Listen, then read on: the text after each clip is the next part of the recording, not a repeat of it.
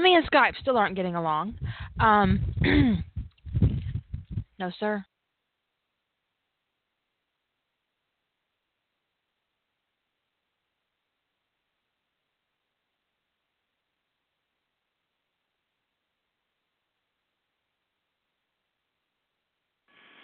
It never fails that the little voice comes over and says, unmuted, just as I have a mouthful of pirate's booty, which I wish that was dirtier than it sounded, but it's just white cheddar snacks, unfortunately.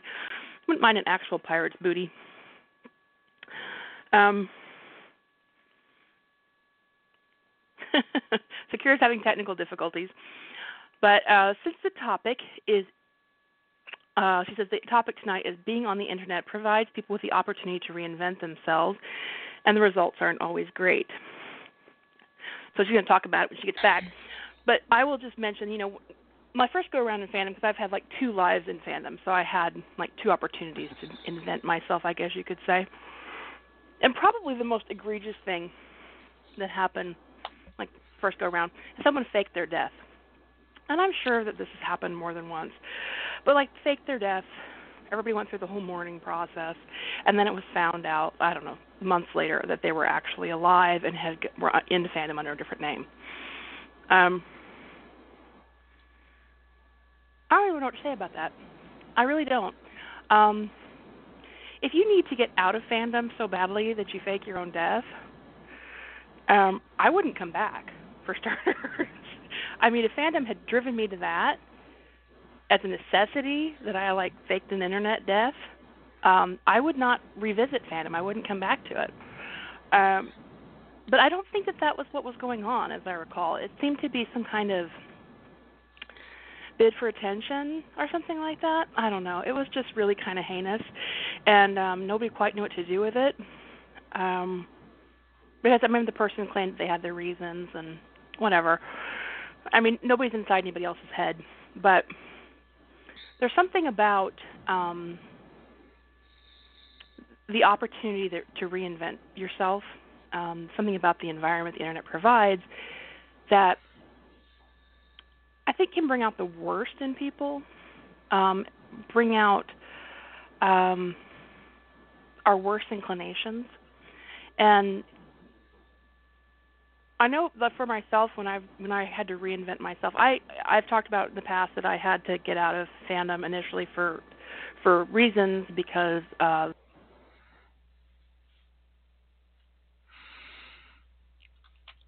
Now she's quiet.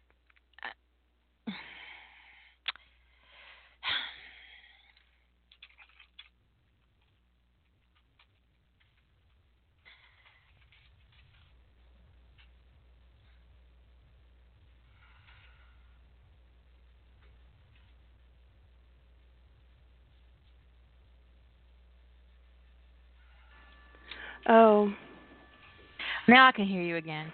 I'm going to change the world has browsers. gone silent. The thing is, I don't know if the recording is still happening or not. Oh, you can hear me? Oh, I'm back. Uh-huh. All right, somebody tell me the last thing you heard me say. Oh.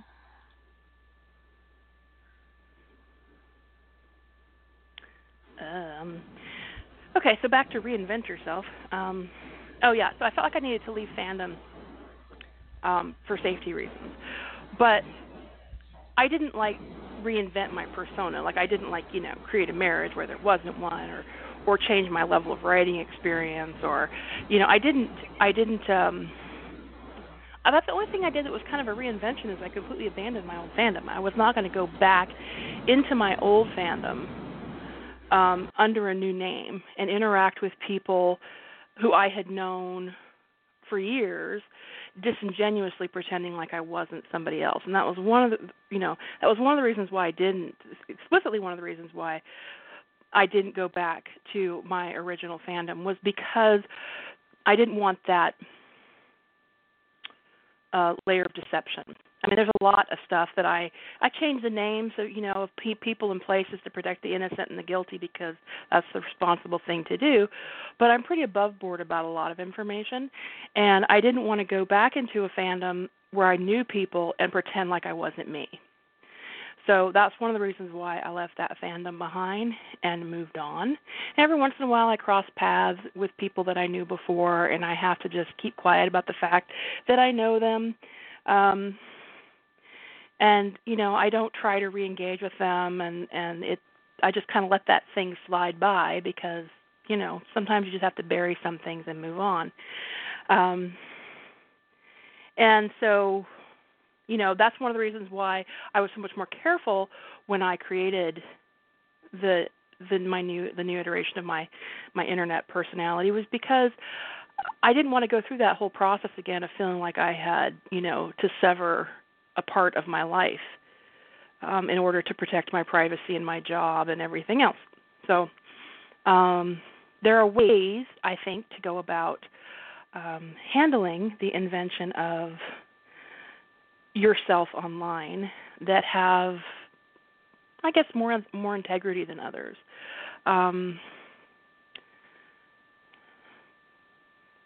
There's all kinds of things you could choose to say about yourself that, might or might not be true. Like, there's just some things that I would never fundamentally be comfortable saying. Now, the funny thing is I wouldn't hesitate to change my gender online to say I was a dude. That wouldn't bother me at all.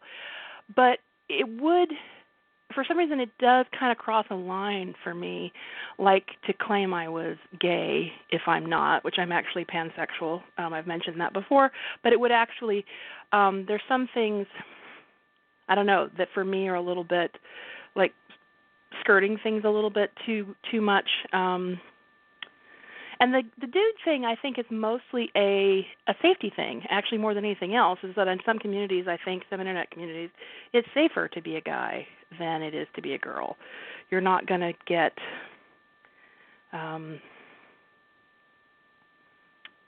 abused in some environments as much if you are not female.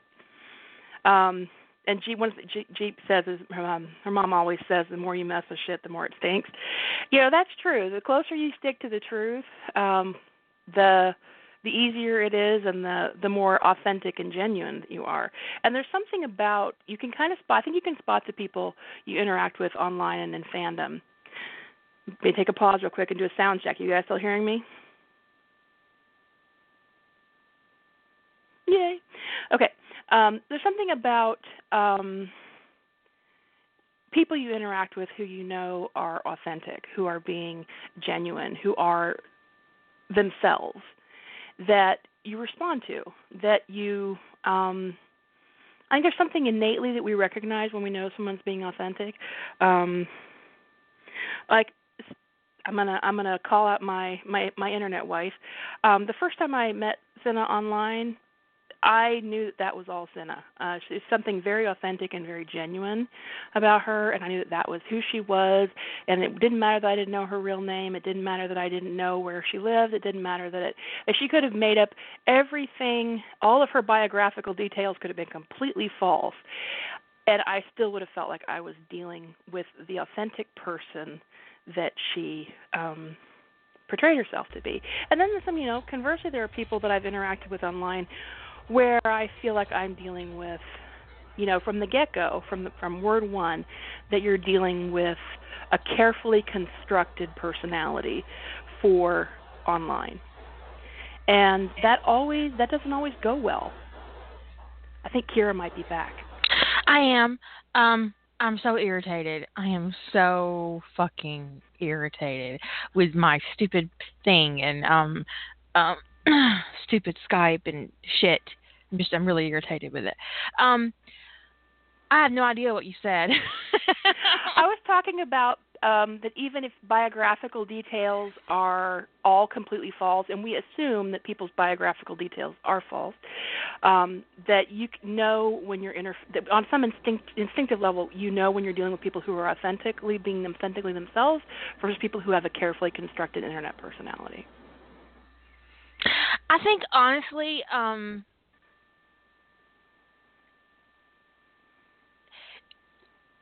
when I started out as Kira, I knew I would have to kind of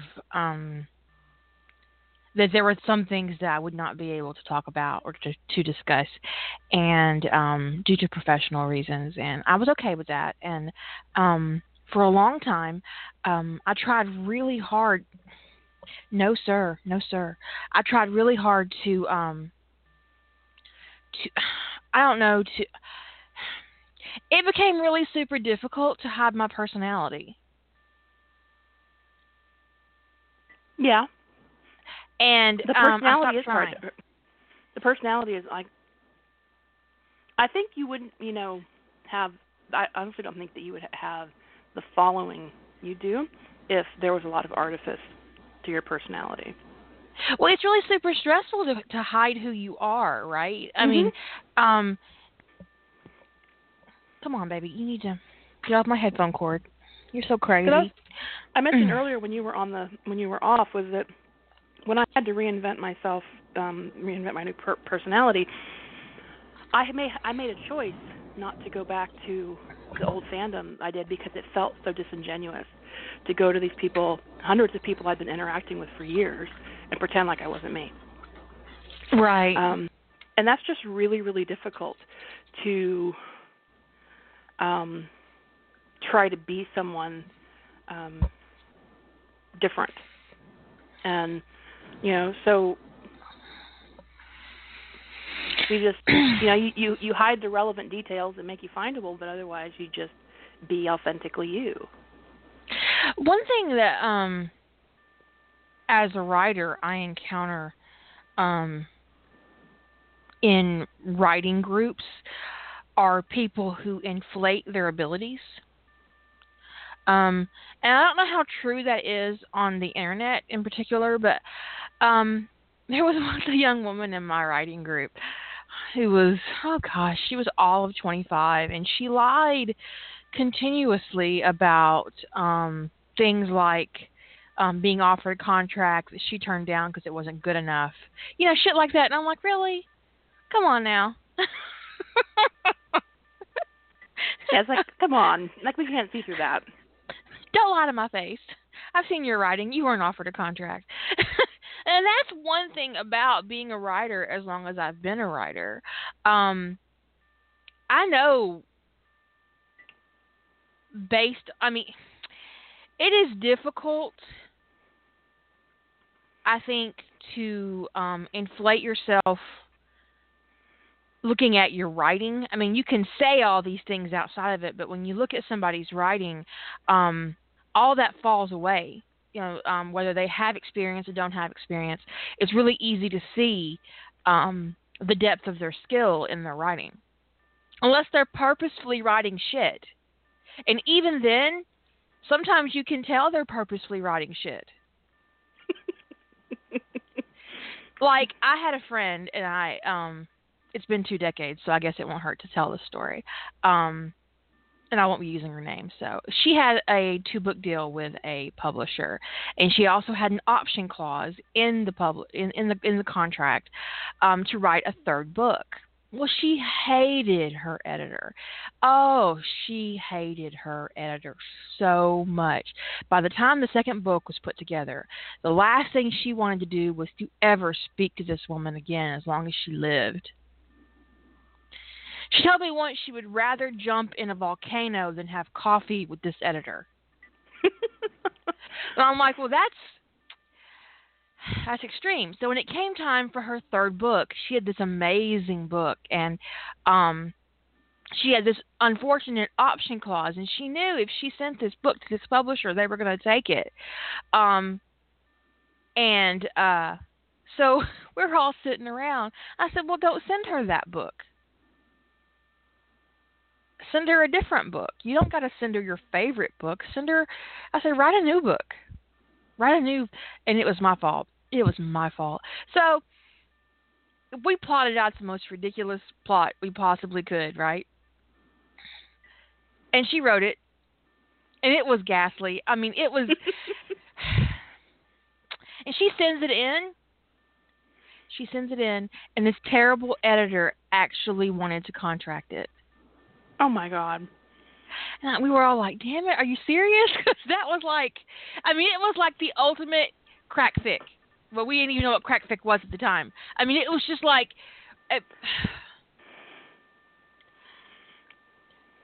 so my friend talked to her agent and said, I sent this terrible, horrible, no good book to the editor, and she liked it. Would you read it and help me get out of publishing this? Because I didn't think she would actually want it.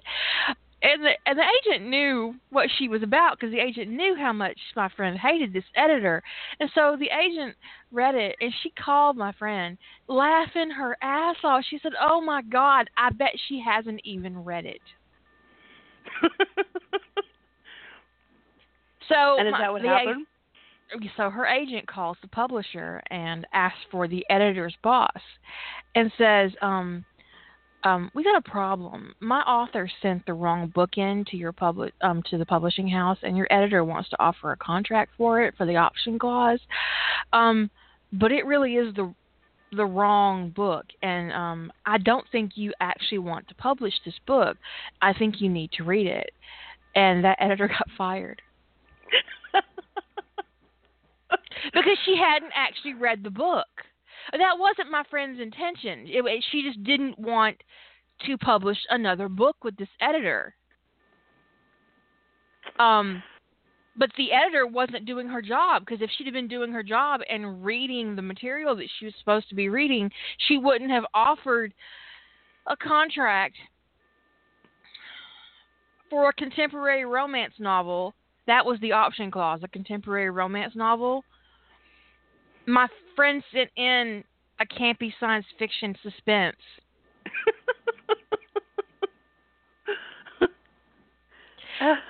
It was like Star Trek meets Galaxy Quest meets Fraggle Rock. I mean, it was just like, it was fucking ridiculous.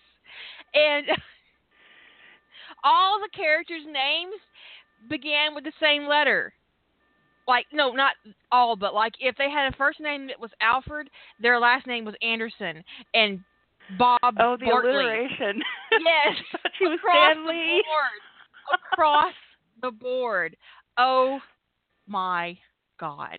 It was terrible. And yeah. So she did succeed in writing a really terrible book, but you could tell it was terrible on purpose. So it's kind of hard to hide the writer in you. Mhm. It comes out in a variety of ways. I think that's true with any creative process, whether you're an artist or, or a writer or a singer or a song, just whatever you're doing creatively. I think it's really hard to hide your talent, and Yeah. even when you're doing it badly on purpose, there's a sheen of talent across the top of it. Because she had to be super talented to write 100K of that shit. That was some carefully constructed shit. But you know what? All of her fucking grammar was accurate.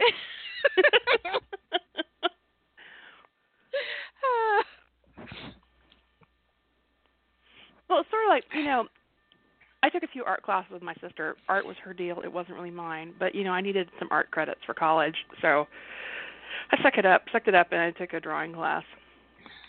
And there was this artist who, had this whole thing, we were doing introductions, this whole thing about how they'd never done any art, because it was, drawing for people who'd never drawn before, right? And this was me. I was like, I have some kindergarten experience with the big Crayola box, but other than that, I'm not an artist. And there's this lady who has very much the same story that I do. Oh, I've never done this before, da-da-da-da-da. It's just, whatever. We get into our first pencil drawing where we're learning perspective, doing a still life thing. I mean, she cranks out this freaking masterpiece, right? It's got perfect depth, perfect perspective. Everything was right about this drawing. It was just so ideal. And like no one seemed to bat an eye about this. Like, because apparently there were several people in the class who had taken this class more than once. And I was talking to somebody afterward. I was like, wow, she's really good. I can't believe that she, didn't has never drawn before. I was like, oh, she said that 2 semesters ago too. So, she just expected that nobody in the introductory to drawing class would take the class twice, and apparently several people do. So, because there are a lot of people like me who don't get good at it very quickly. It's so annoying, isn't it? Mhm.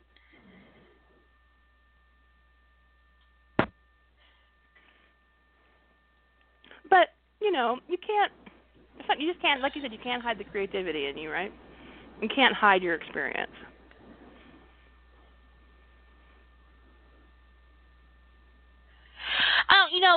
What the main thrust of this was about was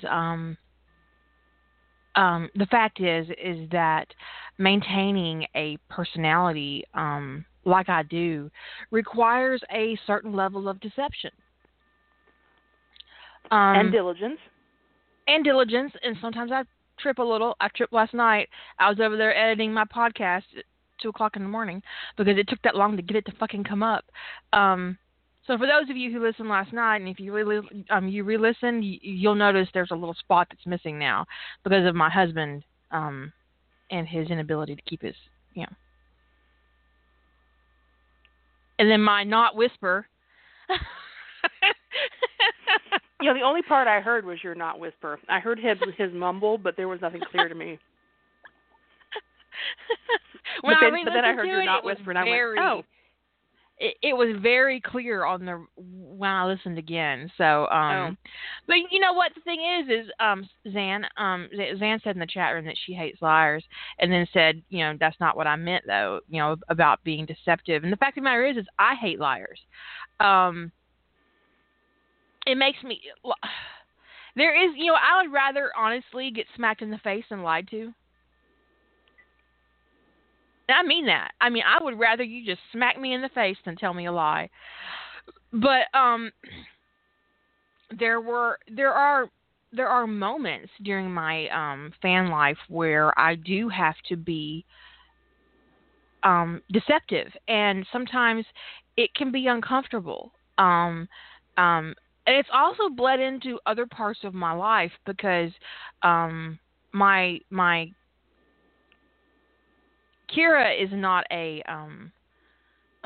well-known thing among my family because they can't be trusted. That's why my mom isn't my friend on my Kira profile, even though she would love to be, because she uses her real name. And I know no more than 2 days would pass before she'd tell one of you that she was my mother. And she wouldn't do it on purpose. My mom was just super proud of me. She's super proud of me.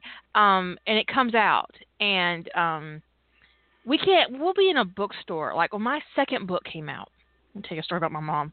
When my second book came out, she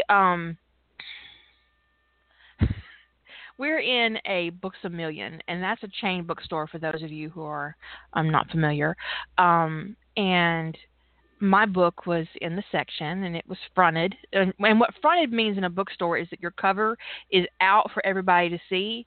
And after a certain period of time, when your book is no longer new, it gets put spine first, so they'll see the title but not the cover of your book. So your book's no longer being fronted. My mom, whenever she sees one of my books on a bookshelf, she fronts it. Even if it's been out for over a year. That's a good mom. She fronts it. She don't even care. She's done it in front of people before. So my mom, my second book comes out, and my mom and I are in Barnes and Noble, and it's front and center in the little shelf, and I took a picture of it because at the time I was really that was a thing for me, is taking a picture of my book on the bookshelf, and we had gone over to the little coffee shop in the Books A Million, and I'd gotten some coffee, and she'd gotten this little vanilla icy drink that she likes a whole lot from there. And she wandered away because her drink got done first. So I came So after my coffee gets done, I go looking for her, and she's back in the section where my book is, talking to two women and telling them all about me and my books. I don't particularly like this. This isn't something that I'm comfortable with, but my mom and on and on and on. Those ladies bought both the books of mine that were on the shelf. They wrote down my web address, and then I had to follow them all the way up to the front of the store so they could buy the books and I could sign them. No, sir. Oh, my. It's like, Mom, come on. And you know that if she knew your Kira thing, that if she ever ran to anybody who mentioned fan fiction, she'd be like, my daughter. Let me introduce you. She totally would, and that's why she's not my friend on Facebook, because she couldn't help herself. And it's, it's not a complaint. I'm not complaining because I know a lot of women my age don't have good relationships with their mother. I do. I count my mom among my best of friends. And she's super proud of me, and she doesn't even hesitate. And so I can just see her. I could just see her in a fandom discussion. People talking about Harry Potter. Well, my daughter writes Harry Potter. Let me give you her website address. She'd be all over it. She would be my BNF. Actually, she is my BNF. But she'd be, it probably could get really out of hand, too. Can you imagine if someone, then dissed you because you wrote Slash or something to her? Oh, my mama would lose her shit.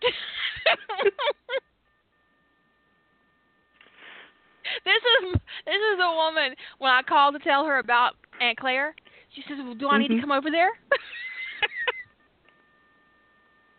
said, no, I'm already home. She said, well, next time call me what's going on. I'll come help. Let me tell you a story about my mom. She goes up north to Canada every year for vacation. We have family up there living in Maine, and they go to Canada and everything's cool. They have a lot of fun. Lunch with Aunt Claire was awesome. Mom loves her new sister. She could, in fact, be her favorite sister. Anyways, my mom's in Maine, and her sister-in-law, oh my goodness, her sister-in-law had gotten some glasses, and the prescription was fucked up, and she couldn't see out of them, and these glasses had cost several $100s, and the eye doctor refused to give her money back. And my mom got told this story her first night there, starting their vacation. The next day, my mom says, well, go get in the car. We're going to go into town. So my aunt gets in the car. This is my father's sister. And they go into town, and my mom says, well, where's your eye doctor? And my aunt has no idea what's about to happen. She doesn't know. My mom is usually on her best behavior when she goes up north. She don't know what's about to happen. So my aunt guides my mama to this eye doctor.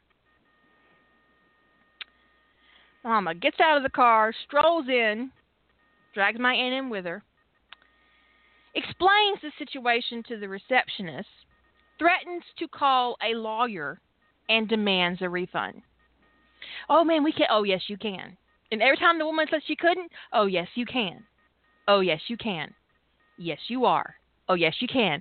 My aunt said she must have said it 15 times, right? So the doctor comes out and tries to argue with her, and she says, well, here's what I know. My daughter is actually really good at getting on the internet and making websites and stuff. And if I leave the store without her refund, I'm going to call my daughter. And by mid-afternoon, there's going to be a website dedicated to how fucked up you are and how you steal from the low ladies on pension. They left with a refund. And I'd have done it, too. I totally would have done it.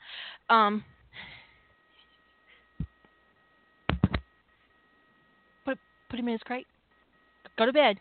Go to bed. Bed. I'm totally in the wrong room for that. Come on now. You're about to pick him up, babe.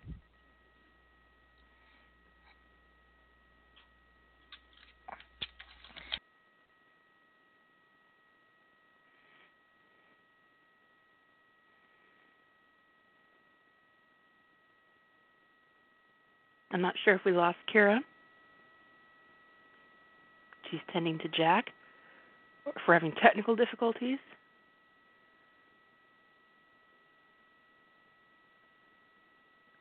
Can you guys hear me?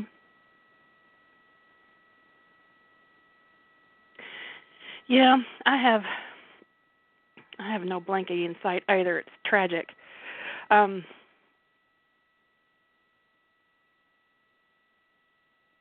Okay.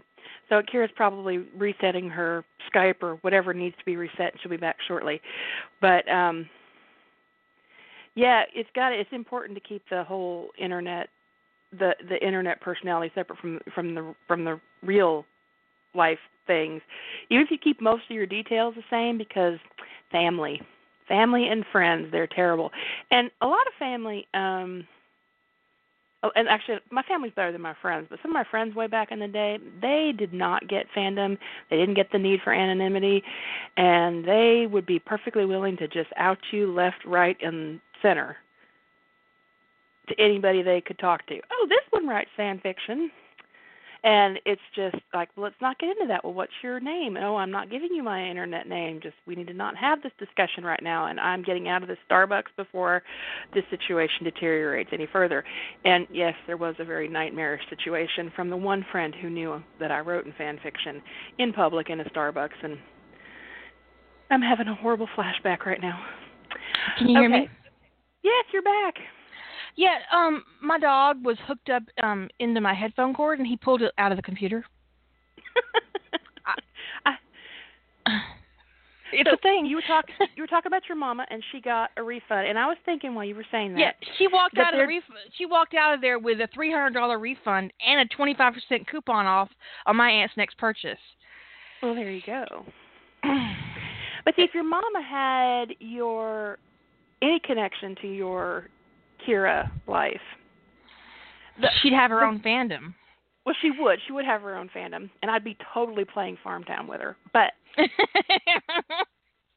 you might be already playing Farmtown with her.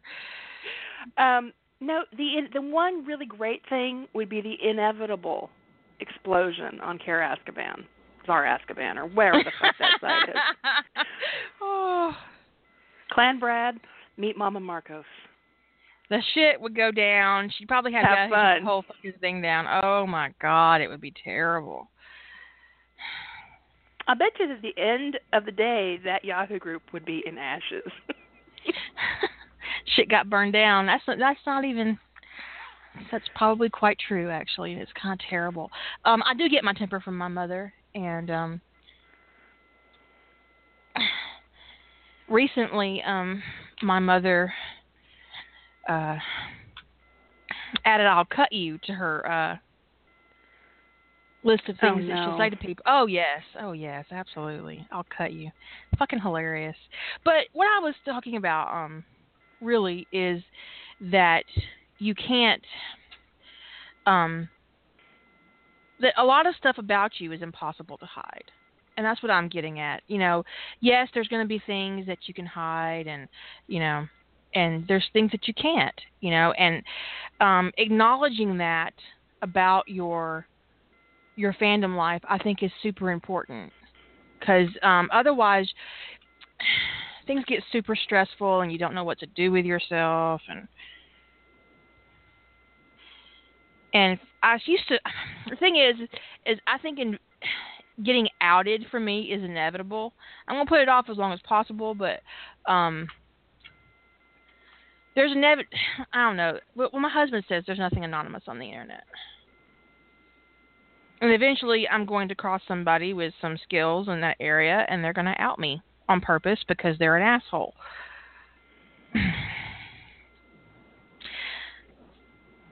Now, you were outed in your previous fandom. Do you feel like it was personal, like it was done on purpose to hurt you, or?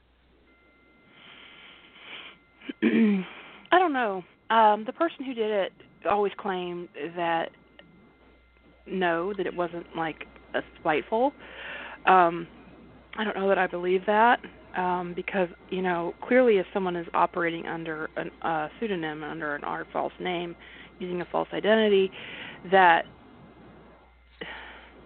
there's a reason for it. You can't just have an unthinking moment and go, oh well, blah blah blah. It felt malicious, even if it wasn't malicious. Fortunately, it was at a time and the maturity of the internet wasn't what it is now, and it didn't get out horribly. I did get some phone calls. I did get some contact to my real email address. One person showed up in my town. It was just kind of a whole unpleasant scenario. I'm kind of horrified over here. I'd file a restraining order. Be like, bitch, come on now. And kind of when I disappeared, and the person who had given my name out, she didn't give it directly. She gave it to somebody who gave it directly. And she's like, well, I didn't do it on purpose, and I thought I could trust that person, and blah blah blah blah blah blah. Well, when the only way to keep a secret is to not tell anybody. That's the truth of it. So that secret, even now, that secret's already out there. There are people who in fandom now who know who I really am, but I hope that I've been careful about who I told. But there's no, when someone tells you something in confidence, there is no safe person to pass that on to, because they didn't tell that other person, they told you. And keep it to yourself. You don't get to, it'd be sort of like, if I knew something about you, you made the decision to tell me something based upon what you knew of me, and I don't get to decide that the person next to me deserves that information. You didn't evaluate them, you evaluated me. And that's kind of how that whole thing went down. And I felt like the person who ultimately put my name up and my hometown up publicly in a Yahoo group did it maliciously, although they claimed that it wasn't. They thought that there was a misunderstanding that I was releasing the information and that wanted people to know who I really was and blah, blah, blah, blah. But, the illogical side of that is if I wanted people to know who I really was, I wouldn't need to go through the telephone game. I would just do it myself.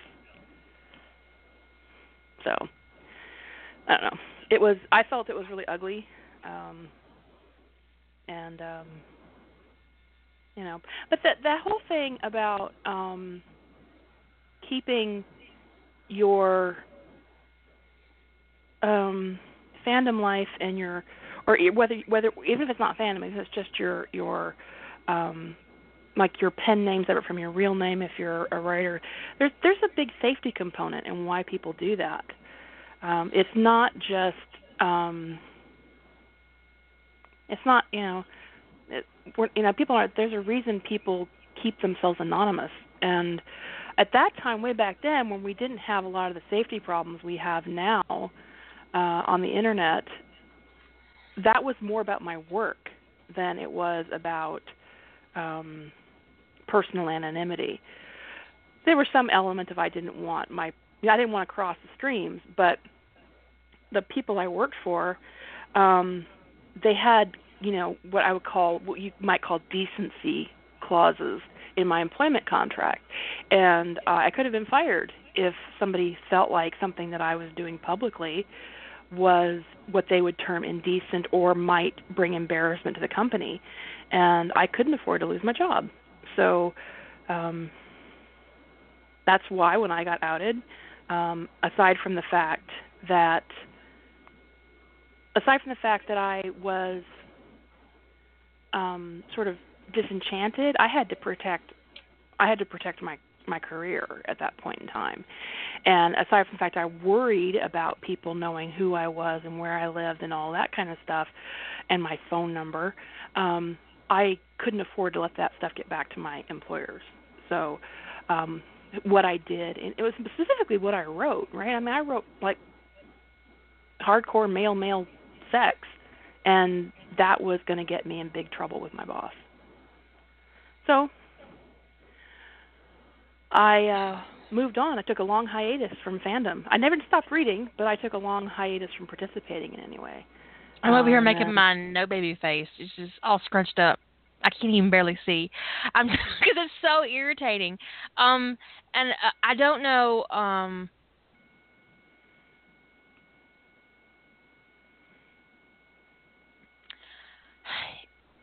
If I was outed against my will in fandom, I would feel so utterly betrayed that I doubt I could still participate. It just.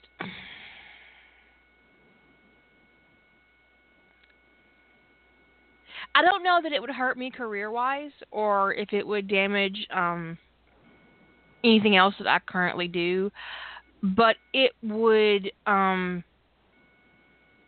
definitely. I just can't. I can't even think about how much that would. It would just, In this day and age, that would have me looking over my shoulder. It would. Yeah, because it would reveal a lot about me and the way the internet works. And even knowing one of my professional pen names could lead you right to my front door because publishers register your copyright in your real name, not your pen name. Yeah.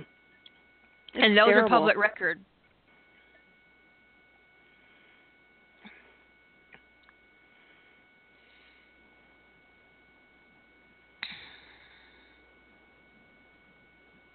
People are just utterly terrible. They really are. But when I made the decision to come back into fandom, even on the periphery, because I didn't start writing again in fandom until, I guess that was 2013 or 2013, I think. But I started, getting involved in the peripheries of fandom again in 2009. I had to make a choice at that point what I was going to say about myself. And I could have pretended like I was never participated in fandom at all. I could have pretended like I had never written anything in my life. I could have done a lot of different things. I could have said I was a published author. I could have said that I wasn't, that I was a professional writer. I could have done a lot of things. Well, technically I sort of was a professional writer since at that time I was a technical writer, but whatever. But that is the other side of it. Zan just pointed out in the chat room that my minions would lose their shit, and that's probably true, and that's kind of terrible too, because the fallout with me leaving and taking my stuff with me would be really ugly, and I'll be oh. I mean, my website passed 13,000 members today. There'd be a lot of unhappy people. A lot of unhappy people after that asshole. But it is important that people, there are consequences to what we do online. There are consequences to what we say. There are consequences to, and one of the things about putting up a lot of artifice when you are, and not being authentic, when you are creating your alter ego, whatever that's going to be, is that the more you get to know people, the more your artifice is in the way. Because you can never be authentic. You can never be genuine with these people you're getting closer to. Because there are real good friendships that come out of people we meet online. And maybe it's one person out of 10,000, but that is still a wonderful thing, a wonderful byproduct of the community we have online is sometimes you make a best friend. And if your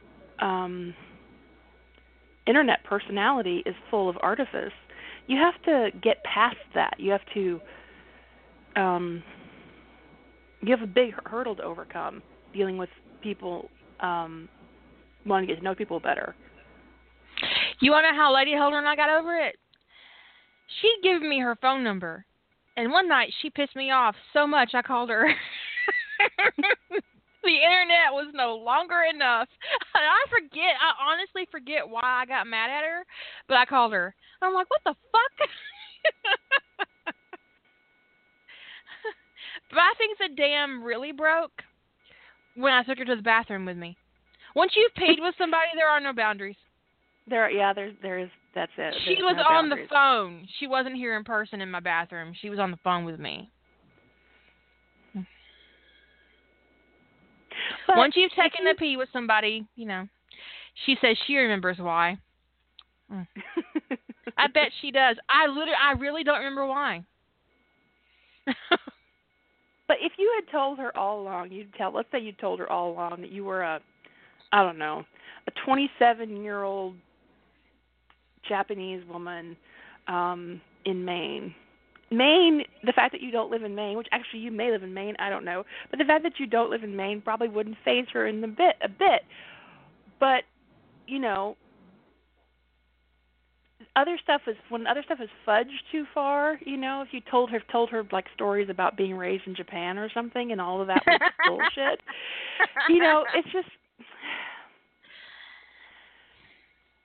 some things you can only fudge some stuff so far before people start taking it as a betrayal. So, what I would say is that be as real as you can while you're being fake. Yeah, exactly. So, like I can't keep up with a bunch of fake names. So I refer to people by their designation in my life because I'm not going to give my sister's real name out to people publicly. But I can't keep up with a fake name for her. I just can't do it. Now, I admire the people who can, and I understand. If I could, I would. If I could give her a new name and remember it, I would totally do it. But I can't remember it. So I don't, ever call her by her name. But, the closer you are to the truth, the easier it is to remember the few things that you need to keep separate to be safe. One thing I think is really funny is whenever I change my location on Facebook, inevitably someone will come along and say, "Oh, you moved? I hope it wasn't super stressful." Yeah, some of the places baby, you've lived, I didn't move to Britain. I no. But some of the places you've lived, I'm pretty sure there was another planet there at some point. Middle Earth at one point, yes, and yeah. I mean, I'm like, maybe no, I didn't move to the UK. Well, and then someone got super excited because I was living in somewhere up north. Yes, and they were excited, like we could go have coffee. I said, "Honey, I really don't live there." She was really super disappointed. I had on my job for a while, and it may still be on my job, is dragon handler at the International Dragon Preserve. Yeah, you do. Someone actually wrote me in all seriousness and asked me, and they weren't a minion, to be fair, it's one of the crazy people that I play games with, wrote me to ask me where that was. I think I'm currently tyrant leader at Rough Trade. Yeah, you are tyrannical ruler. Yeah, tyrannical ruler. Because someone called me a tyrant about my policies on Rough Trade. And if you don't like it, don't go over there. That's my shit. I mean, you can say that's arrogant, although I have a story about that too. Yeah, it's a Facebook thing where you list your location and job. Well, all my shit's fake on Facebook.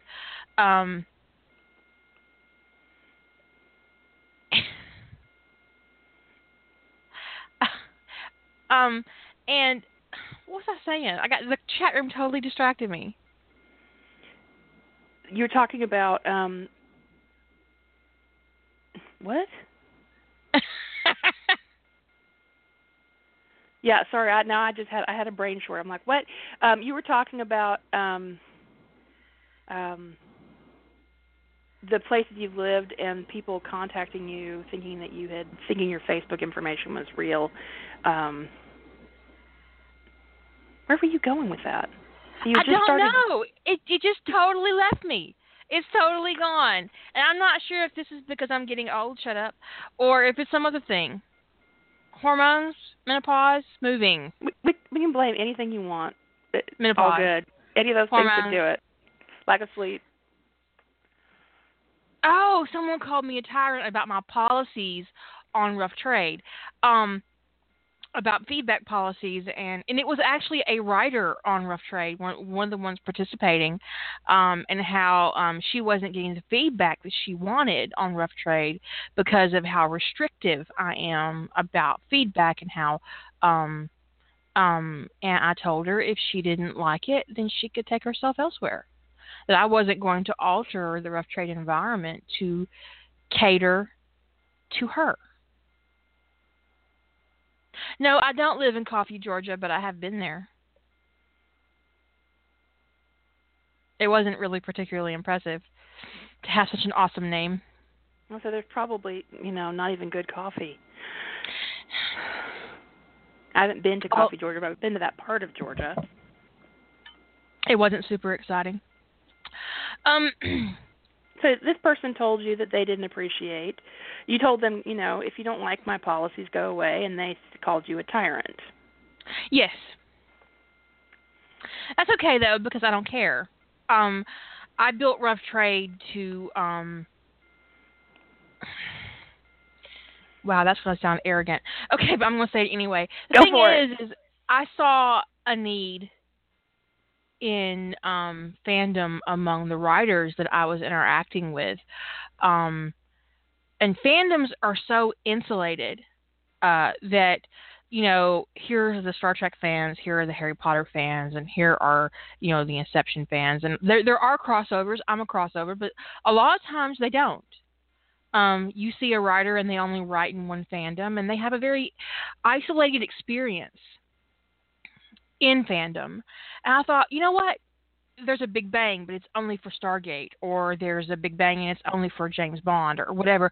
And there's no, it's all very isolating. And I thought, well, what if we had a place where you could do it all at once, and it wasn't so isolated, and there was, a challenge environment, and where you could, where I could interact with other writers and kind of build an online table. And I've talked about that before, about my writing life in real life versus my writing life on the internet, and how that I sought out and created Rough Trade because I needed more from the writers around me on the internet. I needed more interaction, more because there's nothing really as awesome as sitting down with another writer and talking about your craft. And I was missing that in fandom. And so that's where Rough Trade, Rough Trade started with just Nano, because I didn't like my Nano groups that I had in real life, and I didn't like the online Nano group either. And I said, well, fuck it. I'm going to go over here and create a Nano group for fandom and see what we can do with that. And it was called Naked Nano to begin with. And it was about creating a space where, it didn't matter which fandom you were writing in, or if you wanted to write original, and everybody was kind of welcome. And so that's where it started. But there came a point when I'm thinking to myself, you know what? Some of these people need a little direction. I want to help you out. Stop putting author notes in the middle of your stories. Yes, don't talk to me at the end of a scene. Don't put parentheses in. I'm gonna mentor your asses whether you want it or not. And that's arrogant. So yeah, I just kind of. It's really, it's actually kind of my one of my I talked before about my husband saying I have a cult personality, but it's not really about that. It's just I like to have people around me who I find who stimulate me, who get me thinking, and who get me inspired. And so I kind of collect people who do that, which is really self-serving. So as much as I give to Rough Trade, I get a huge... I get a lot out of it. Let's just put it that way. So it's not completely selfless what I offer on Rough Trade. I get a lot out of it. I find it a very satisfying project to work with, and I really enjoy working with other writers, and I just and it does allow me to give to be a little bit more genuine with my craft. Does that make sense? Yeah, it's a very organic, creative environment, and there's something about doing it in lockstep with a bunch of other people that just kind of helps pull down that resistance and the inhibitions, and like I'm going to go for it. And I don't know, I guess you'd call it shared misery, but it's not really miserable, But there's something about walking that journey with other people that just really brings the creativity level up, and it's really inspiring. And unusual, apparently. Someone sent me an email and was talking about Rough Trade and how they'd never seen anything else like it in fandom. I never have. And I'm thinking, is that really true? I mean, but then I thought it probably is true because, like I said, fandom's very isolating. It is very isolating. And for those of you who only ever experienced the Sentinel fandom and then you went away depressed, branch out. It's better elsewhere. Come to Stargate. We have Daniel Jackson. And cookies. You'll like Daniel Jackson. Daniel's awesome. But well, I think Daniel Jackson and Blair have a lot in common, so that's why I picked him. They are very similar. And yeah, so when I started, obviously I started out in Stargate, and when I branched out into Harry Potter, my Stargate fans went, "What? What are you doing? Oh my God, are you leading Stargate? What are you doing? What?" They freak the fuck out, right? And I'm like, no, I'm just going to try this over here. I'll be back. Don't worry about it. Slow your roll. Because that's when I first realized how isolating fandom is, and that's why I don't cater to it on my site. I'm going to write where I want to write, and you can read it or not. I mean, and a lot of times readers will tell me, I never read the Star Trek until I read Tangled Destinies. Or I didn't read Harry Potter until you wrote The Birth of the Serpent King, and now I'm over here on fanfiction.net and it's all your fault. Like, that is not my fault. Like, you're not blaming me for the pit. No.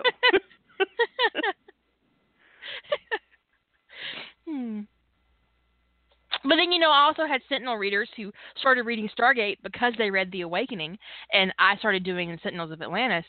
And then one woman in particular, she read The Awakening, and then she started reading Sentinels of Atlantis because she was a Sentinel fan. And then she said she had to go over to Amazon and buy all the Stargate or watch all the Stargate because she had never seen Stargate before. And she's in the middle of season 2, and she sends me an email, and she says, well, when's Matt going to come to Atlantis? I said, oh, honey, Matt's an original character. He's not really going to be on the show. And she said, God damn it. That was the only thing she responded with. And then a couple of days later, she responded again. She says, I'm sorry I said God damn it to you. It wasn't personal. I said, that's okay. That's okay. I understood what you meant. If I had found your site way back when, before you made your jump to Harry Potter, or dabbled in Harry Potter, I probably would have had like a traumatized reaction to the whole, because it wouldn't be because of the different fandom thing. It was because when I was heavily involved in the X-Files fandom, it was like there's this moment, there was this mass exodus from the X-Files, and it was like all of the well-known authors, all the big-name fans were like leaving, I'm leaving the X-Files fandom, I'm going to go. It was like inevitably, 99% of the time, where are you guys going? What are you going to go do? We're going to write in Harry Potter. What? And at this point, the books were not even all done being published yet at this point, right? So from my perspective, and I didn't have any exposure to the books at that point in time, and I was like, the kids' books? What the fuck?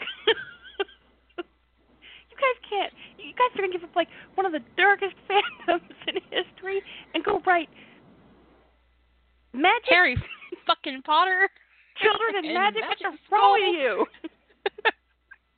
But it was like this huge like wave of our authors went over to Harry Potter. I was like, I don't understand what the hell's going on. You know, I kept those opinions to myself, but I was still like, I had a major huff about it. So, you know, and then I started reading Harry Potter eventually, and I was like, oh, okay, maybe I get it. But yeah, if I would have totally had like a complete meltdown if I had been reading you as a Stargate author and you gone, I'm going to go do some Harry Potter, and I'd have been like, no, it's happening again. Yeah, oh my God, what am I going to do? Here's the thing. I don't understand why people think I'm only allowed one fandom. You can have as many fandoms as you want. You can like. I mean, these people have will them all. read. We're not going to complain a bit.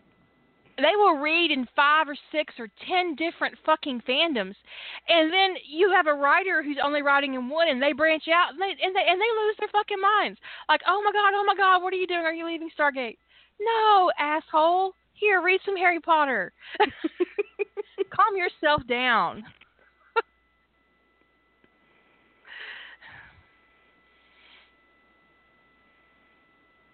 It's just, I don't know. It was surprising, and I'm like, I'll do what I want.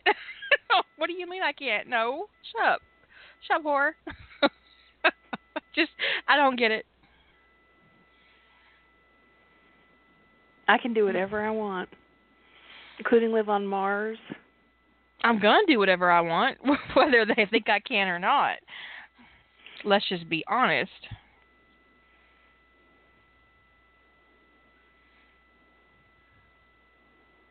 Well, not everybody does, Drums. A lot of readers get very attached to a particular author's work in a certain way, and I do have Harry Potter fans that are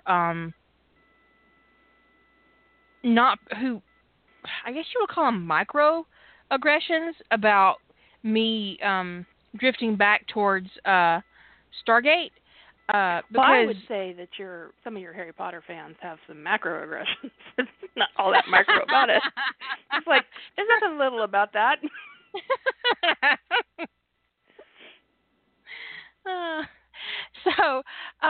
Yeah, you know, it's it can be annoying, and really off-putting.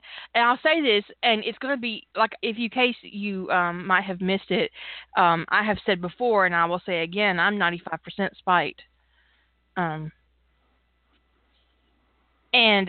don't tell Kira that she can't do something, and don't try to tell her she can't do something, hoping she will do it anyway. She'll spot your reverse psychology a mile away. But every time someone brings up, well, I wish you would update this, I'm like, nope, not updating that. Not going to do it.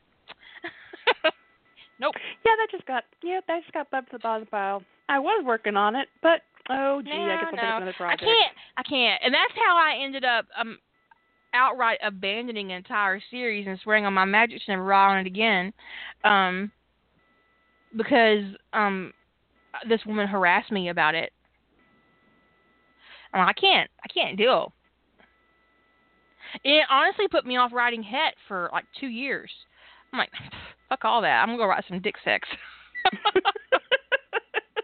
And we're sort of obliquely grateful, you know? Not that someone harassed you, but the outcome was just wonderful. I do agree. Zan says, anyway, it's not the HP fans that are the problem. It's the Het HP fans that are the problem. I totally agree. They're not a basket of deplorables. They're more like a basket of assholes. And and this is going to sound sexist, but I get the worst treatment out of male Het readers in the Harry Potter fandom. Honestly, I talked earlier about how my fans tend to treat me very well. with a great deal of care and respect, and it's something I super appreciate. So whenever I encounter someone who doesn't, I'm talking to you, Azar Azkaban, it's kind of startling. And they're terrible. They're absolutely terrible. I'm pretty sure. I mean, I'm 100% sure that the person who threatened to cut my head off was a Het HP fan. Oh, those people! Because they got mad because I made my site members only, and they threatened to cut my head off. You know, a man did that. What woman? Yeah. What woman has that in her brain? No, women aren't gonna. That's not a threat a woman makes. And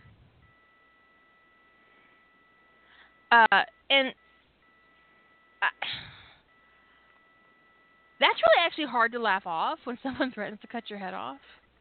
It is. What, really? That's where you went? Because you had to make an account? They didn't get to make an account because they made the mistake of using my comment form, which harvests IP, and I blocked their IP address from my site. So, it's you know, I think I've got this right. All idioms are colloquialisms, but not all colloquialisms are idioms. And that's relevant because not all HP Het fans are horrible, but all the horrible fans are HP Het fans. So, if you're a Het HP, if you're a fan of Het HP, you know, it's not, you know, necessarily saying that you're horrible. It's just, you know, they all come from that basket. They all do come from that basket, and it's terrible. And right now, I've got like 4 people on the site. They're new, and they're all reading the Harry Potter and the Soulmate Bond. I can tell because they're hitting like on all the parts as they go through them.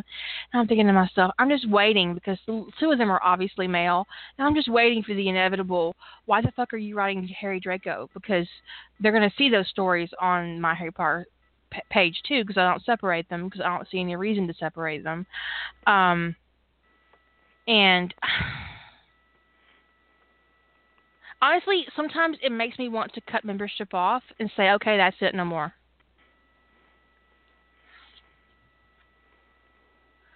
Because every time I let somebody new into the site, I open myself up to to potential abuse. And I approved 45 new members today. And I don't want to cut membership off and say, okay, you know, that's all you get. Because it's just going to cause issues and problems and emails and complaints and comments. And it'll have a horrible ripple effect, too. Oh, I'm sure. But what I would ask in response to that is exactly how much crap do I have to take before I'm allowed to say, you know what? No, stop. I'm done. Oh, you can say no whenever you want. I know that, but they don't know that. No, they don't.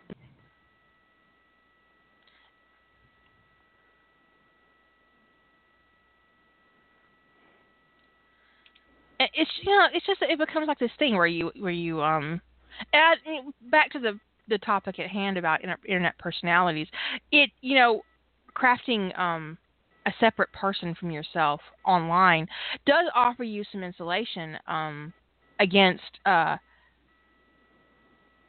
attacks being very personal, because if they don't know a lot about you that is genuine, they can't attack you in profoundly hurtful ways.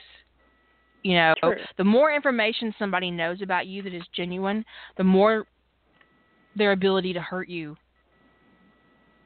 is. It's just the way it works. The more they know, the bigger they can hurt you. So if you don't offer strangers a whole bunch of information about yourself on the internet, yeah, I mean, there can be, rape threats and beheading threats and, all that stuff, but it doesn't having someone say, "I want to cut your head off, Kira," wasn't nearly as upsetting it would be if they'd used my real name. Yeah. There's a separation there, you know. When someone doesn't have your name, your real name. So if they had your real name and they threatened to cut your head off, you're like, whoa, because that dude could find my house. You know? Yeah, it's really scary. Just the idea of, I don't know how some people deal with being their true self, their real identity online in fandom. Because people are, individuals are fine, but people as a group, they're horrible.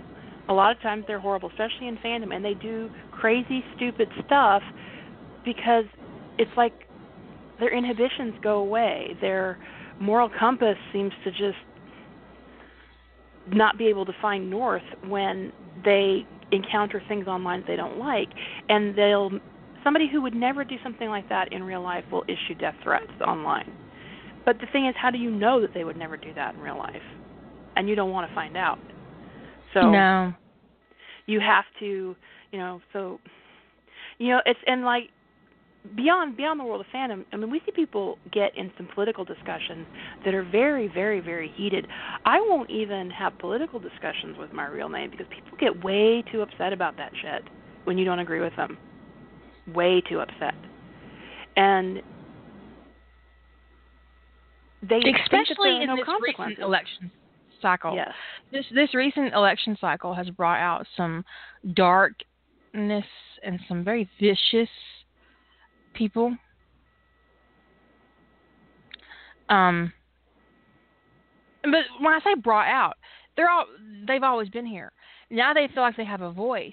They have this freedom to express this heinous crap that's always been in their head. And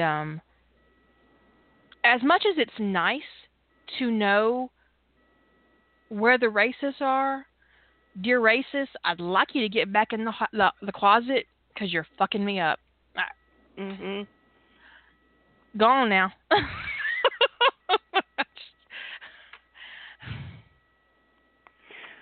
I felt better about the world before all of you felt like it was okay for you to say just how horrible and ugly you are inside. Some things you should just keep to yourself. Ignorance was truly bliss. Yeah, because I don't need to go there. It's really frustrating, the whole thing, watching this election cycle and seeing all this ugliness and this racism and this sexism, and you're thinking to yourself, really, is this where we are? Really?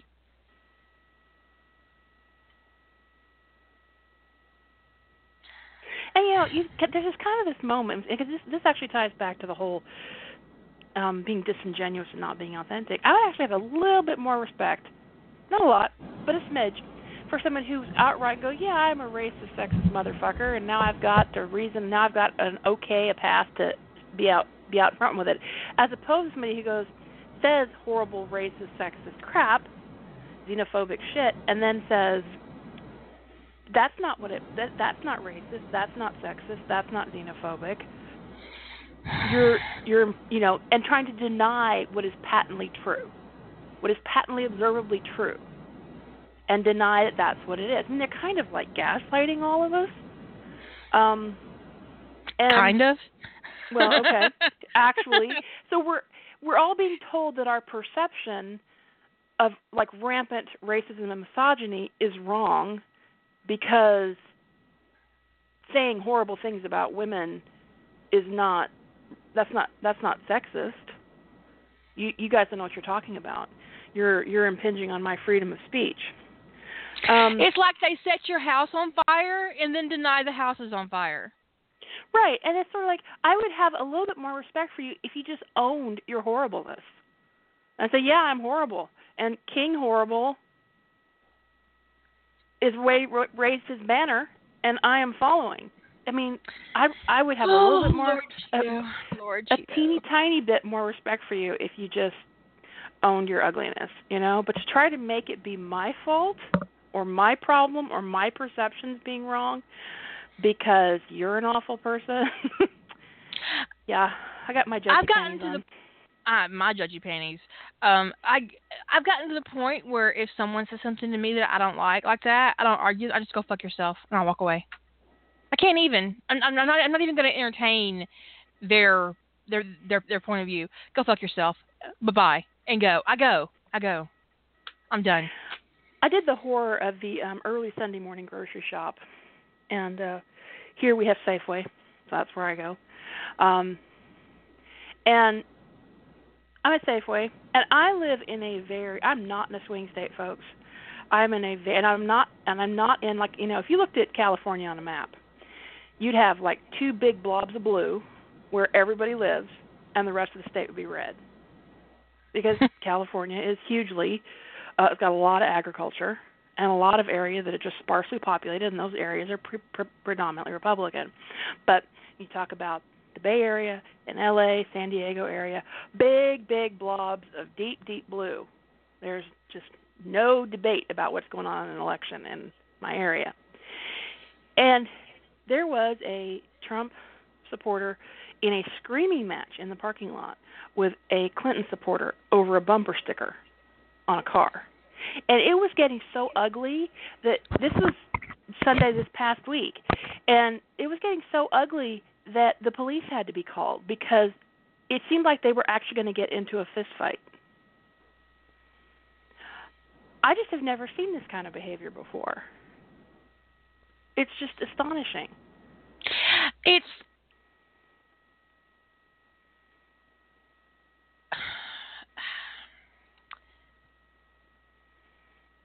Trump supporters are so convinced that they're right. And what they want is normal and moral. And they can't tolerate anybody disagreeing with them. And they're not smart enough, and this is ugly, but I don't care. They're not smart enough to realize they're being played. That this man who is everything they are and more doesn't actually care what they want. Donald Trump is a narcissist. He doesn't give a fuck what his supporters want. He's saying whatever they want to hear because he wants to be president. But he doesn't actually want to do the job. He just wants the title. And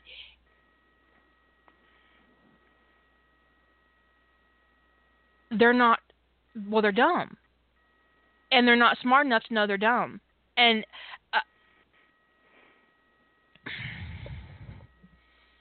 so he's going to seek out these people who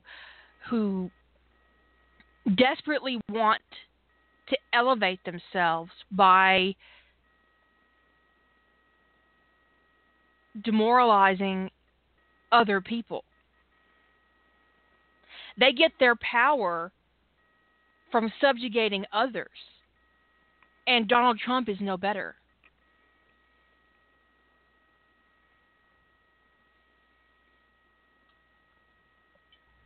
He's the worst.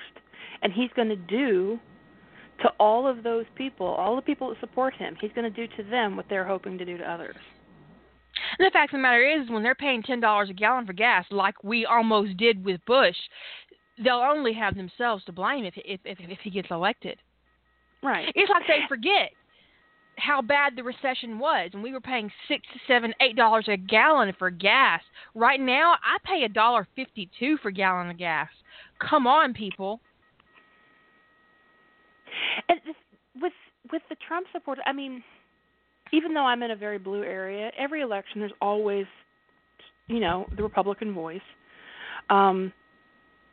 Certain, church groups, certain large church group interests, they tend to like to try to push things through in our state measures and that kind of thing. And so there's always a certain amount of Democratic-Republican tension, even though, for the most part, we're a blue state. And there was always, until this election, a certain respect afforded to differing political views. The gloves are off. And there's like no tolerance to the other side anymore. None. Have you listened to the Keith Olbermann piece? No, I actually have that queued up. 176 reasons. The 176 reasons he shouldn't be president, yeah. or shouldn't be Trump. Or shouldn't exist. It is horrifying for him to lay out every single thing he's done since he started running for president. All these twisted, terrible, horrible things like inciting members of his audience to attack protesters, just over and over and over again, where any one of these events in the past would have taken the candidate out of the race. If you remember, what was his name, the one that yelled? The one that yelled? The one that yelled at a rally, and it got him...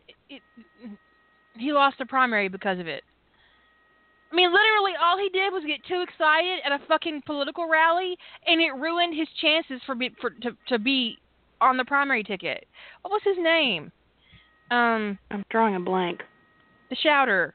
Oh, God, what was his name? Anyway, he was a Democrat. Howard Dean. He got super excited at a political rally and yelled, and suddenly his chances to be on the Democratic ticket as the president nominee went into the toilet. One event. Well, Donald Trump has had 176 of these events, and he's the Republican nominee.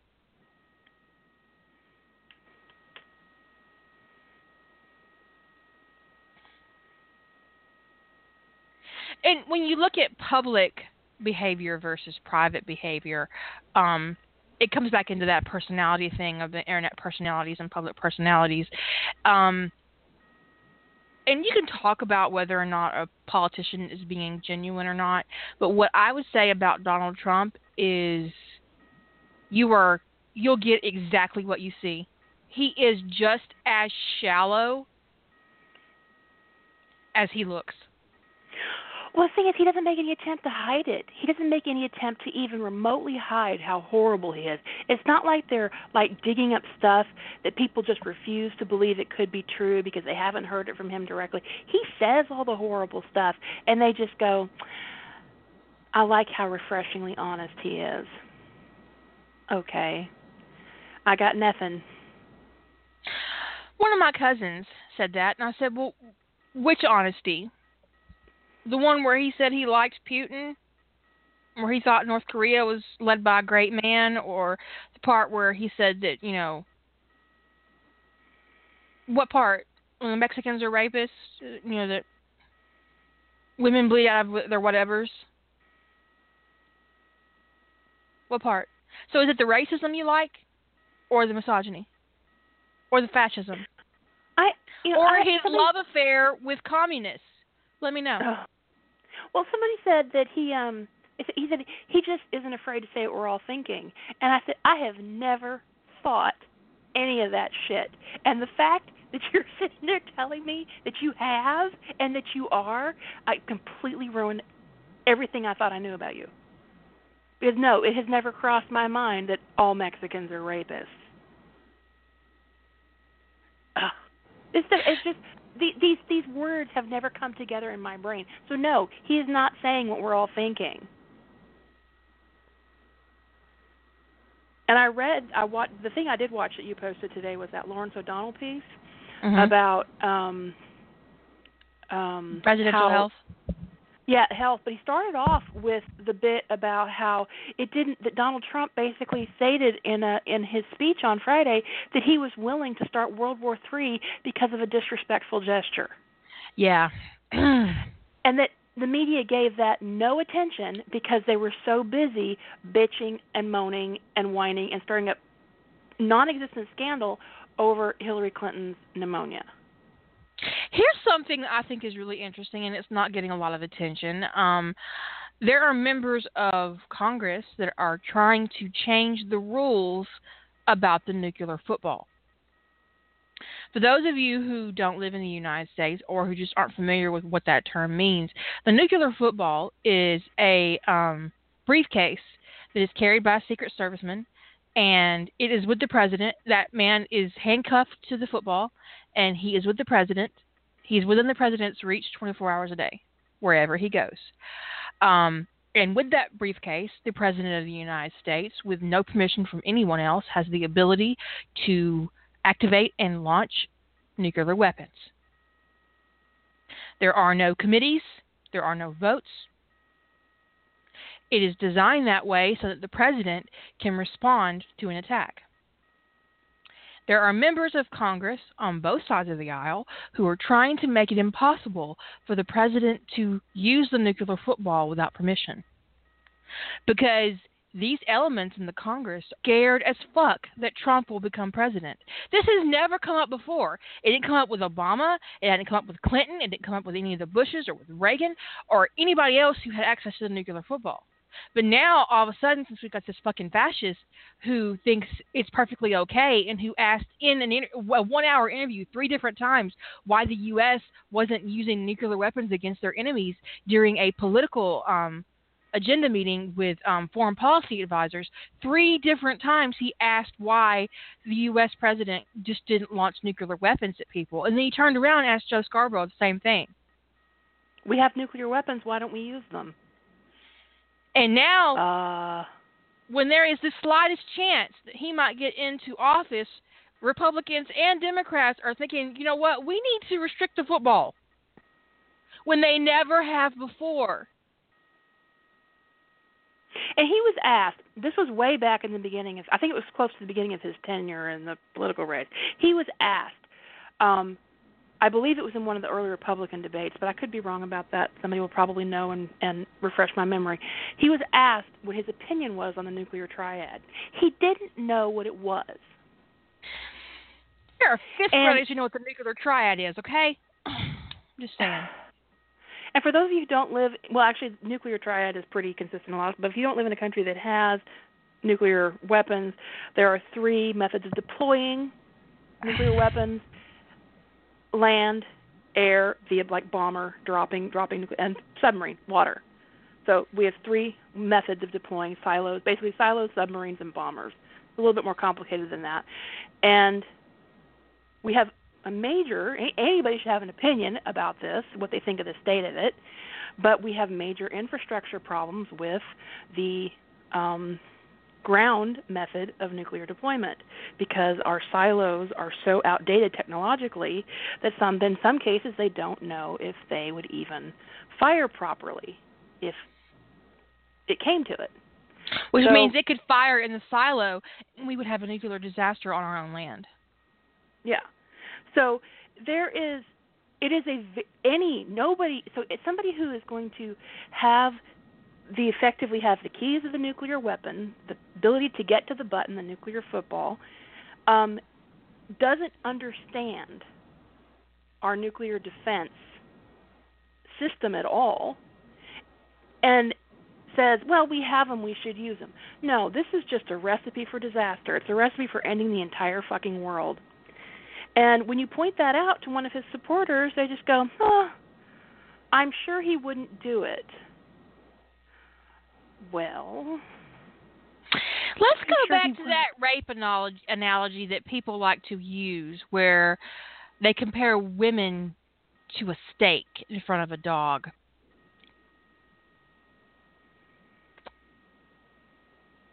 And that dog is Donald Trump and that steak is nuclear weapons.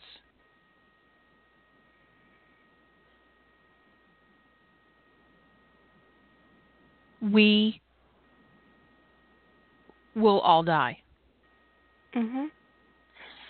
Because never going to happen, just said in the chat room, this is a man who can't not respond to a Twitter insult for a day. He gets baited on Twitter by regular people, not just like people who are famous or people who are reporters or media. He gets baited on Facebook by regular people, and he interacts. He legitimately thinks we all want him to be president. Mm-hmm. And this is the guy who, imagine it, would, even if he didn't, let's say he didn't actually cross that line and fire nuclear weapons, he still got a whole lot of other weapons at his disposal. And so, can you imagine if he can't handle being called out on Twitter by an average citizen? We'll use a real example. What he would do if someone threw a shoe at him in another country? Does an entire town deserve to be razed to the ground by drone attacks because someone chucked a shoe at Donald Trump? If there ever was anybody who deserved to have a shoe chucked at them, it's him. But it's the scariest possible thing that he might be elected. And his policies are so ugly. It's not just someone who's ignorant like Sarah Palin, which scared us all because she was just so stupid. It's not just ignorance. It's what he would do if he had any power, because look at what he has done with the power he has. Well, you also look at his fiscal policies, which would quadruple our national debt, over $30 trillion. Like in the first 2 years. If you look beyond his social politics, which are really difficult to overlook, you can go back to his comments about not supporting NATO, not supporting our allies if they're not paying their debts.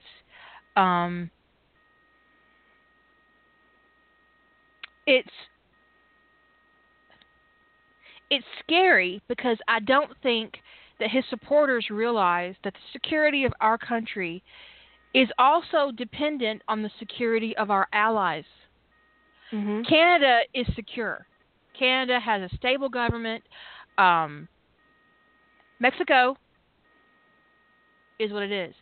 Our relationship with Mexico is much different than our relationship with Canada, because Mexico's government and their social issues and the drug trade cause a lot of a lot of tension and violence in Mexico that we don't see in Canada. So we can see how difficult it would be if we had countries on either side of us that were in that kind of social turmoil. If Europe falls into war because of Putin, or North Korea launches a nuclear weapon, because they are testing them. They're testing nuclear weapons, and apparently Donald Trump doesn't have a problem with that. Oh, sure, let's give a psychopath a nuclear weapon. Well, of course he agrees with it because he wants one too.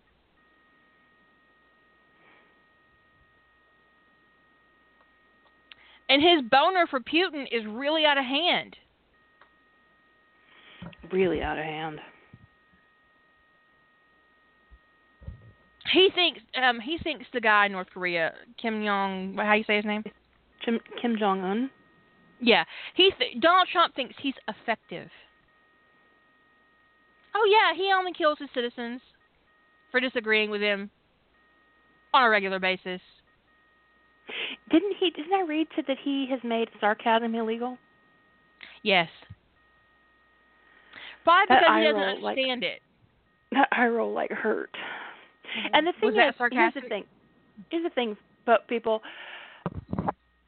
if you pay attention to the media, and there has been a lot of discussion about how CNN is gaming polls to try to make it look like the race is closer than it is, because it's making for good news. Okay? CNN released a poll that said that Trump was marginally in the lead or something like that, and every other polling agency who does reputable polling looked at how their polling methodology and said it was bullshit. And then the way they polled the demographics they chose were practically designed to show Trump in the lead, because a race that is strongly for Clinton is not going to get them viewers. It's not going to get them anything. So several news agencies are gaming the political game right now to make it look like the race right now in this moment is closer than it is. And what I worry about is that Democrats or even undecided voters who don't like Trump but don't know what they're going to do are going to feel defeated by that and not vote. My concern is the exact opposite.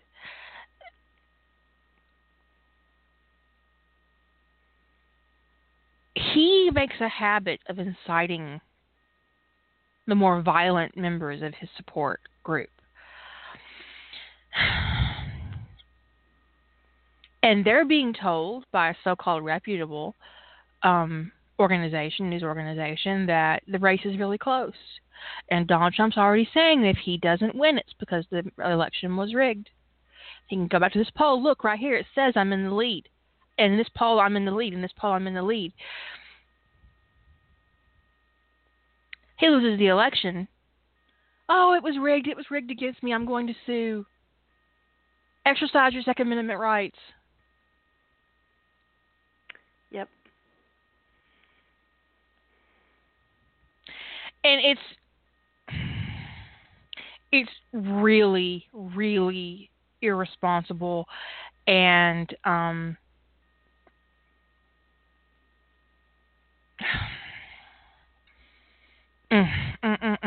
it's really ugly what the political media is doing right now, because instead of just reporting what's going on and letting people make up their mind, I don't even mind if they put a little bit of spin on it, but they just ignore a lot of this shit that he pulls, and I believe it is to try to keep the race closer than it would be otherwise. Because I honestly believe the fact that he's currently being investigated for raping a 13-year-old. Yeah, and I should have been hearing about that from CNN, not hearing about it from some obscure left-wing liberal internet magazine. I know. And yet, nope, nothing. We just aren't going to talk about that because it's rumor at this point. Oh, shut up. If Hillary Clinton had been accused of stealing a taco, we would be hearing about it endlessly. Speaking of tacos, I'm totally on board with the whole taco truck thing. I want that to be on record. There is absolutely nothing wrong with having a taco truck. It doesn't have to be on every corner, but it could be on every other corner. We could have burritos and tacos. I really don't see how that's a problem. I love tacos. I like taco trucks. Bring on the taco trucks. We are so there. I mean, I've already got a taco truck on the corner, but I'm totally down for another one because, differences. Maybe one uses flour tortillas and one uses corn. I'm adaptable. I really need taco trucks. I told my mom, and she said it would be so great if there was a taco truck on my corner because I have to drive 20 miles to get tacos. I said, I know. I don't have to drive 20 miles, but I understand her pain. Come on now. And it would be great Taco Tuesday every if they day. were actually run by Mexican people instead of white people who don't know how to make tacos. I'm sure there are plenty of white people who know how to make tacos,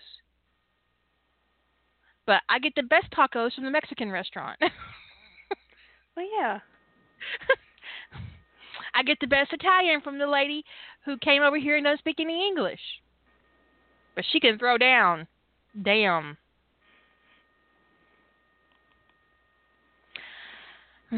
So that is not a deterrent, telling us that if Clinton wins that we're going to have a taco truck on every corner.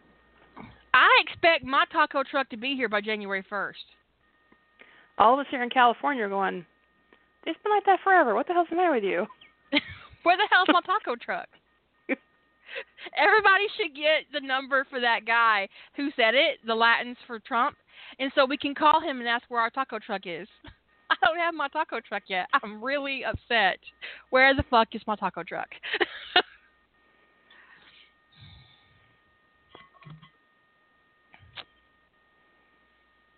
But we have this place called Rosie's, and I'm not sure if it's a chain or not.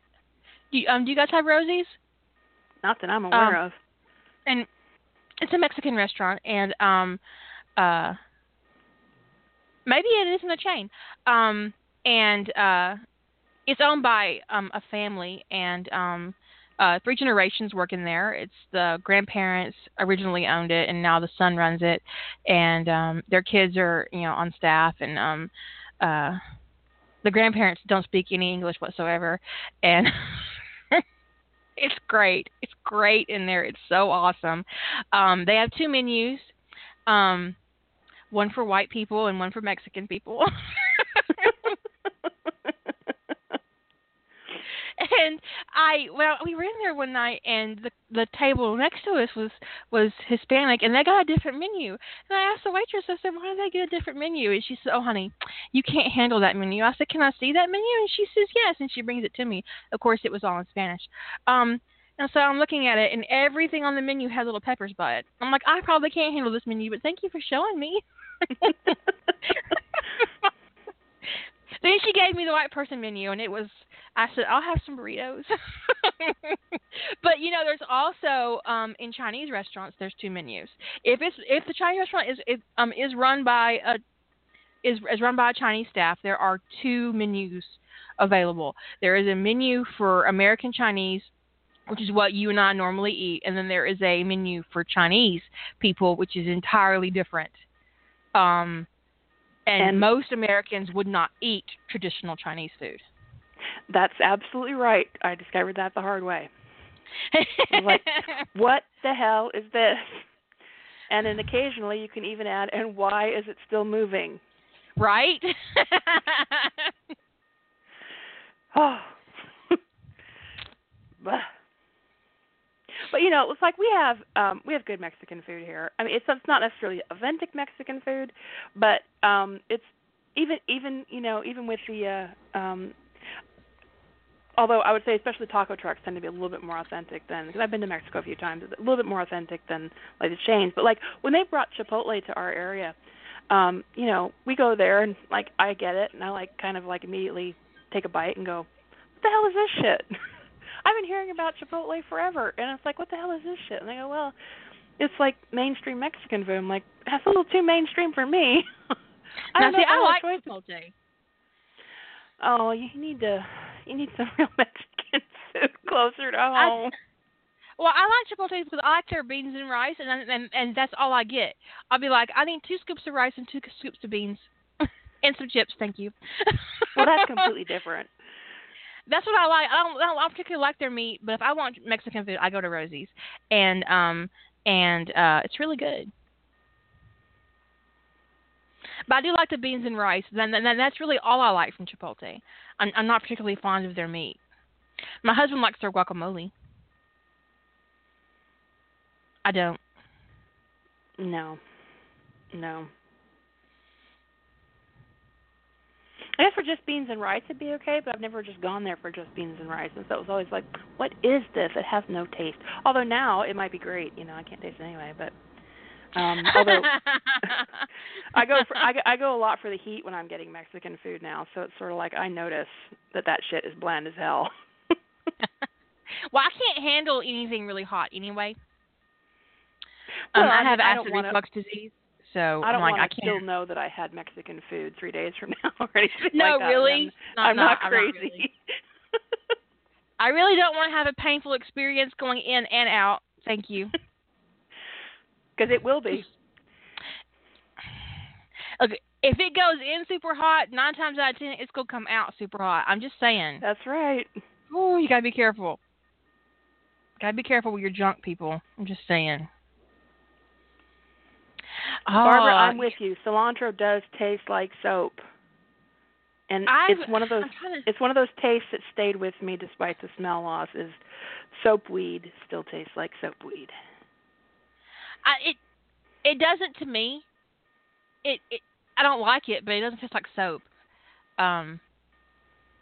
I mean, to me, the first time I had cilantro, someone might as well have taken a cheese grater and grated a bar of dial soap into that salad. I was like, what the fuck is this shit? And why did you give it to me?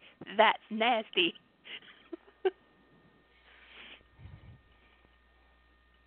It is indeed a genetic quirk, and my whole family has it. So, at least I don't have to worry about cilantro invading your food when you're eating at their houses. Exactly. Well, back to the original topic. I did want to say that while I respect obviously people's right to keep parts of their life private on the internet and to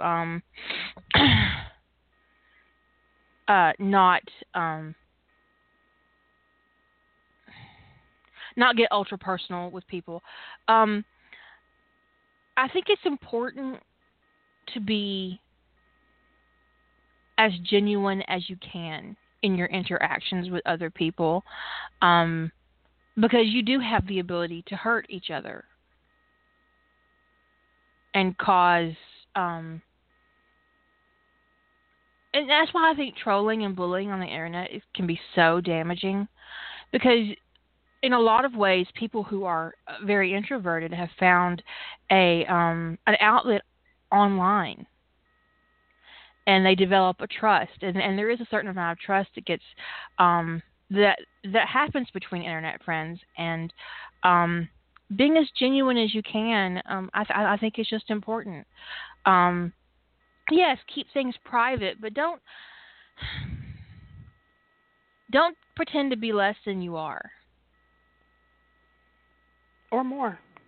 or more. Just be you. You don't have to.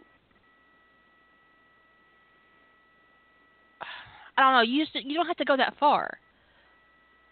I like I said earlier, it's really hard to disguise my personality, so I don't bother.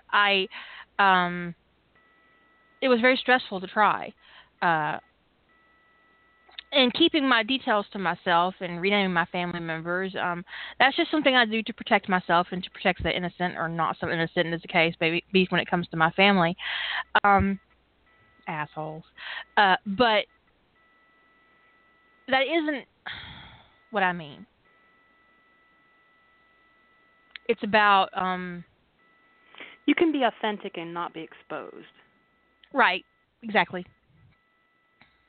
And the funny thing is, when I have somebody in fandom that I just really struggle with, that they just kind of drive me bonkers, whatever, it's usually because I feel like they are a persona and not a person.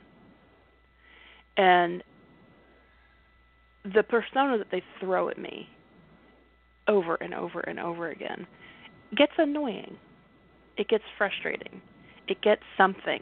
Sometimes it just pisses you off because it's an abusive persona, or sometimes, it's because they're always one-upping me. That persona is a little bit annoying. I've already done everything that you've ever done in your entire life and better than you.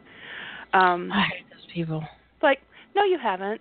And I don't know why this is part of the persona that you've created, but it's really irritating, so stop it. What's also about personas that's really dangerous is that you're dehumanizing yourself. Because someone in the chat room says, don't dehumanize people behind screen names. And I think when people do that, it does create situations where they can feel like they can be abusive. But if you're presenting this false persona out into the world, you're also, in a way, dehumanizing yourself. Mhm. What I'm about to say, I'm not saying this to pick on anybody's handle, but when you pick a handle, like let's say my handle was on Rough Trade and everywhere, Lazy Naked Author. If somebody out there's got that handle, I don't know about it. I just pulled that out of my ass, so whatever.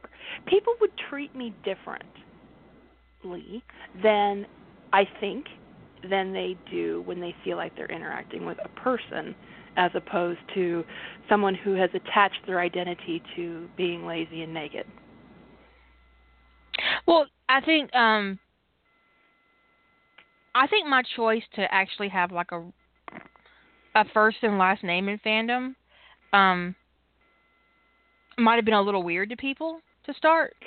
Yeah, I think I've always gone by a name, not an obscure handle. It's because I felt like I was too wrapped up in whatever trait my handle was projecting, And I'm not dishing handles. I mean, if that's where your comfort level is, you need that level of anonymity, go for it. But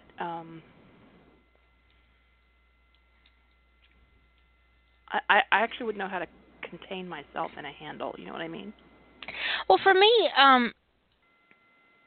well, I think it's because of my professional life that it just like, okay, I need a new pen name.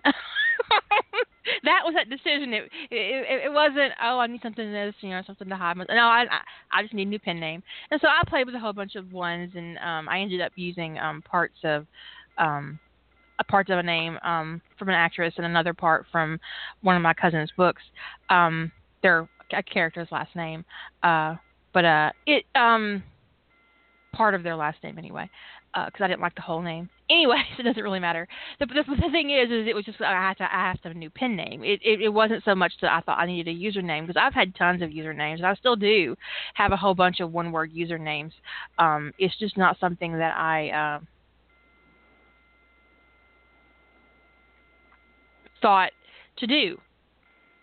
Yeah, it's just, and you pick up, like Lady Holder said that was her Lady Holder was her handle. I mean, in my head, that's her name. And original Tempest, he's Temp in my head. That's it's transmuted into an identity, an actual name. Cinna's last name isn't really Minion. I'm sorry. Still. Okay. You get to know people who have a handle like like we call Zan. I'm gonna put myself on hold. So okay, keep talking. So you eventually get to know something to call them. But at first blush, when I meet people or encounter people on the internet, having a way to address somebody it's humanizing. It becomes personal. If, like, let's say I'll go back to my example of lazy naked author. If I didn't ever give anybody a way to address me, what are they going to call me? Lazy? Naked? Barbara mentions people call her by part of her handle. But that kind of has become, people who know her call her by a portion of her handle. It's become kind of a nickname. But it's just something to think about when you are creating your online life, is do you want that level, sort of like a level of abstraction between you and the people you're interacting with? And maybe you do. It wasn't something that I sought, because I wanted to give people a way to connect and a way to, without having to go through, oh, you can call me Jilly, don't call me lazy. And I don't know why I picked the name Lazy Naked Author, but, but you see handles, people using handles, and you don't know how to address them. And it's not about revealing gender or anything of that kind of nature. It's just about giving a point of connection for me. And the level of distance you get with a really obscure handle, and particularly sometimes even some really negative handles, it's like I don't know how to, it almost starts to feel rude. It's like I'm talking to somebody and I don't know how to address them because they have a handle that to me has like negative words in it, like I hate my mother or something like that. Like, what do I call you exactly? So it's just, you do what you do what you're comfortable with. If you need that layer of distance between you and fandom, I'd say totally go for it. But if you don't, I think, to me, having a name is personalizing. It's not a judgment at all. It's just that was kind of my thought process when I went through it, is I didn't want people calling me and addressing me by some abstract handle that, especially something like I hate my mother could be really, hey, hate. How's it going today? Oh, still hating. How you doing? It's weird, right?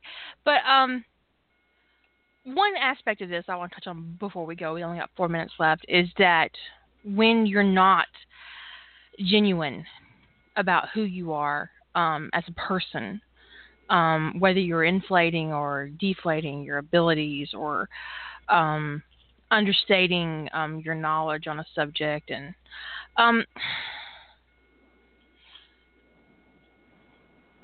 you're not being authentic, especially when it comes to you create situations where people compare themselves to you and find themselves lacking.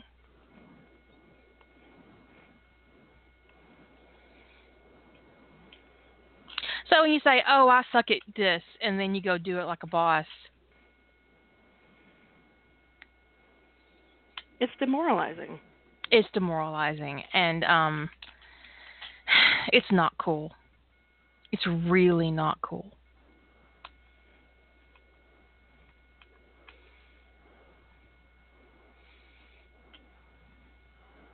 And don't ever, if you need to get away from fandom, if you need to go do that thing, do it. You're totally entitled. But for all, just merciful, please do not fake your death. That is a horrible thing to do. I know people have done it before, and then they come back to fandom and they pretend like they're not who they were. It's an ugly scene, and just I don't know anybody. I don't understand why you would fake your death. I mean, just imagine how terrible it would be if I did something like that. It would be horrible. It would be horrible. Aside from the pain, the whole betrayal issue when you come back to fandom is just ugly to deal with. So, that's why would being you authentic. To hurt people? Yeah, I don't know. This happened in way back when, in the old days. Somebody, there was this whole thing about they died. There was actually a memorial fund, and they turned Are up you another. Fucking kidding me? No, and there was a pen name. They came turn up another pen name, and they were trying to keep it anonymous who they were, but someone found out, and like nobody knew how to respond. It's like, well, everybody's like trying to be polite, but like we all wanted to say you fucking asshole. But that's part of being authentic, is owning your shit. And if you need to get away, you just get away. You don't owe anybody any explanations. But doing something incredibly artificial or false or just lying like that, it's a level of cruelty that I don't understand. Someone said, never going to happen, says, I heard of someone who faked an illness and then ended up having to fake the death to get out of it. Oh, my God. That spiraled out of control. No kidding. That escalated real quickly. Just do you, and try not to do a lot of damage in the process. That's what I'd like you to take away from that. Just keep in mind that your interactions with other people can have impact, good and bad, on the internet, whether you mean it to or not. And that's all I gotta say on that. Say good night. Good night, everyone.